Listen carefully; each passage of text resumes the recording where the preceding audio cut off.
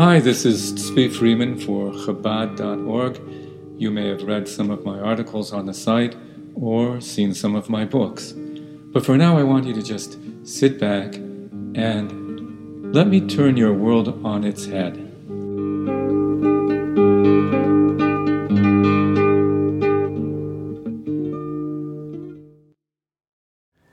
If I were hurtling down a rabbit hole and a genie offered me one wish, I would likely request a tour guide.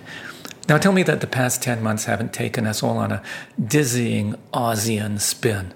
Look out the window of your space capsule and you'll find you've entered an insanely adversarial universe, one in which the major preoccupation of far too many people is who's on my side and who's against me.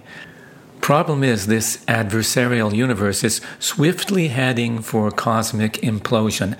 It's eating up civilization as we know it before our very eyes. Tell me there's a tour guide, some wisdom, some leadership, somewhere, anywhere. I guess that's why several people have asked me, what would the Rebbe have said about our current mess? We're right on season to ask the question. 70 years ago, at this time of year, was the 11th of Shvat, 1951, which falls this year, Saturday night, January 23rd. The Rebbe then formally took upon himself the leadership of the weary and orphaned refugees that then comprised the core of Chabad Lubavitch, and although few realized it at the time, leadership of the Jewish people everywhere. He provided guidance at a time when all seemed lost for many, when an entire world had just been annihilated, and a future for believing Jews seemed futile. He built that motley crew into a decisive force for goodness and wisdom in today's world. The message? It's not a rabbit hole. It's not a wild and crazy jungle either, where man eats man and only the most brutish survive. It's a delightful garden. That's how this world is described in the biblical Song of Songs, a divine garden, a wondrous and intimate place of meeting for God and His bride, the human soul. That's how the ancient Midrash describes this world as God's original place of delight. And that's how the Kabbalah describes the core essence of each creation. Oneg, divine pleasure, is the engine at the nucleus of every cell of this universe. Yes, the garden is ridden with bugs, weeds, dry wood, and rotten cellulose. It's not just messy, it's a horrid disaster. The stewards of the garden, that's us, have not exactly been diligent in their craft. But don't let outward appearances deceive you. The world and all it contains is essentially a good place, a very good place, as God Himself stated when He created it. And God saw all that He created, and behold, it was very good. Now let's all get down and dirty to clean up the mess. May I point out that this is not the language we have come to expect from Orthodox rabbis or from spiritual guides in general. We're usually told that this is just a pit stop, more pit than stop, on the way to heaven. Religion is then presented as some formula for journeying out of here and into there. But the Rebbe told us, this is it. We are here already. This is the world we've been given. It's precious. It's a delight to its maker. And we are here to make that discovery. Describing the world as a divine garden presents a serious paradigm shift. Let's look at a few of the ways this mindset rearranges the plates upon which our universe rests. And most importantly, given the current circumstances, how this transforms the way we relate to one another as fellow humans of the garden. Now, first of all, how do people fall into this with me against me attitude? Perhaps it's just such a neat and tidy way of organizing people, determining what narrative I believe and what I reject, along with what my policy is on any matter at hand. It saves all that valuable neurotransmission power for really useful things like figuring out how to skewer anybody who is against me. But no, it's more sinister than that. The Rebbe often cited a treatise of his predecessor, Rabbi Shalom Dov Ber Lubavitch, in which he describes this attitude as the root of all causeless hatred and intolerance. It derives, he wrote, not from any reason or sensitivity, but from the coarse egotism endemic to our species, and it has always proven itself non-sustainable. But once you understand that both you and the other guy occupy the same divine garden, the Rebbe explained, then you see that every bush, every rock, and even every human being, yes, even this guy, has a vital role. If the designer of the garden puts something somewhere, it's because it brings him delight, and that includes your fellow human being. Of course, in a garden, not everything's purpose is readily apparent. A garden has to be worked and protected, like it says in Genesis. Worked and protected much more than a home or a field. Every fruit comes with its peel, husk, pit, stem, etc., that requires extraction and disposal before getting to the juicy meat inside. And so it is with people. In this raw, mixed-up garden world of ours, there are good people who do rotten things and bad people who do fantastic things, so that dividing the world into good guys and bad guys gets really non-functional.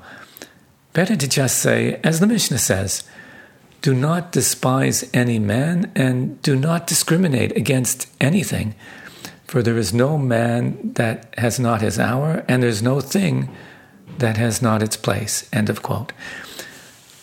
I have a bush in my garden that seems a real waste of valuable space. While all the other bushes and trees are blossoming and showing off their colorful berries, spreading their elegant branches and cooling us with their leaves, this bush just demands space and lots of my time pruning its branches.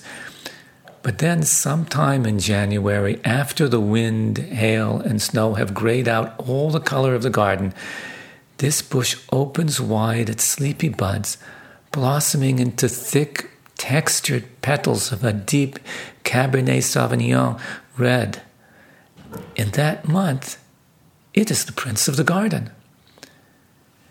In some gardens, you'll find an awkward, spooky sort of dwarf tree, sparse with leaves and heavily laden with horrible, bitter, thick-pitted berries.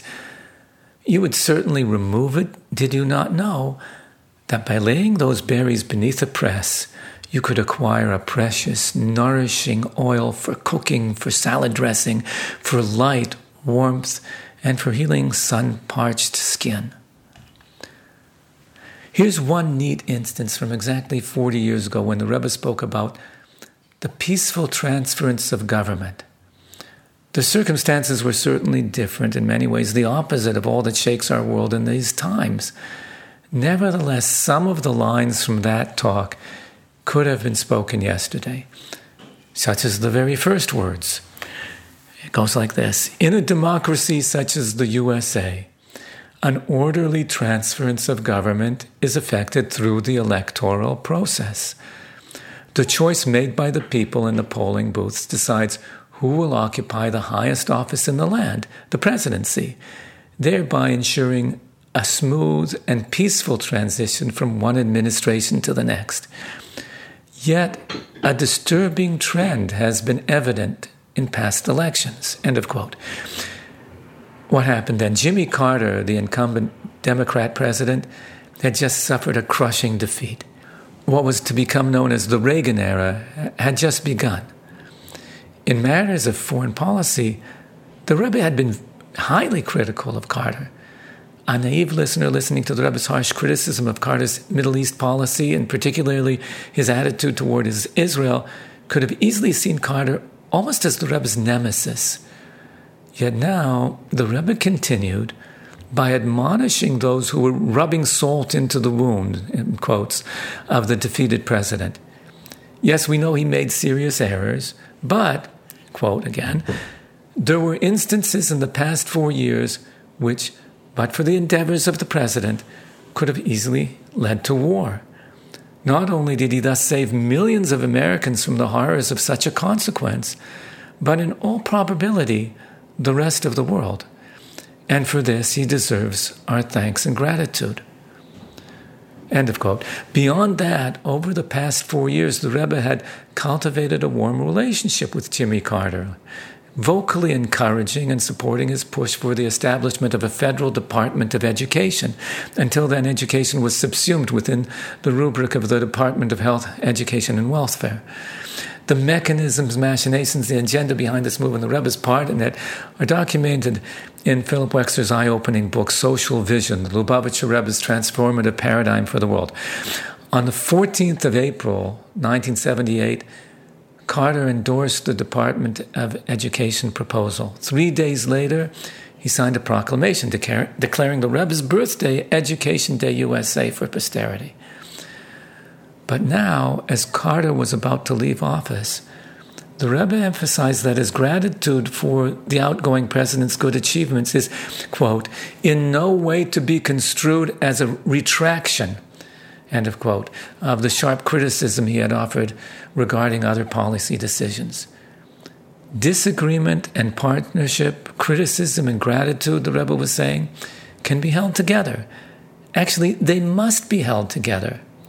With what glue? With the super glue of wisdom. As the founder of Chabad, Rabbi Shner Zalman of Liadi explained, wisdom is the power by which the good is discerned from the bad, so that each thing finds its part in the cosmic symphony. Whoever you meet, wherever life takes you, toss out the cellulose wrapping and find the juice inside. Everyone and everything has something valuable to offer. Work with those God has given you to work with, even if you don't believe they're the best for the job. It's not a waste of time.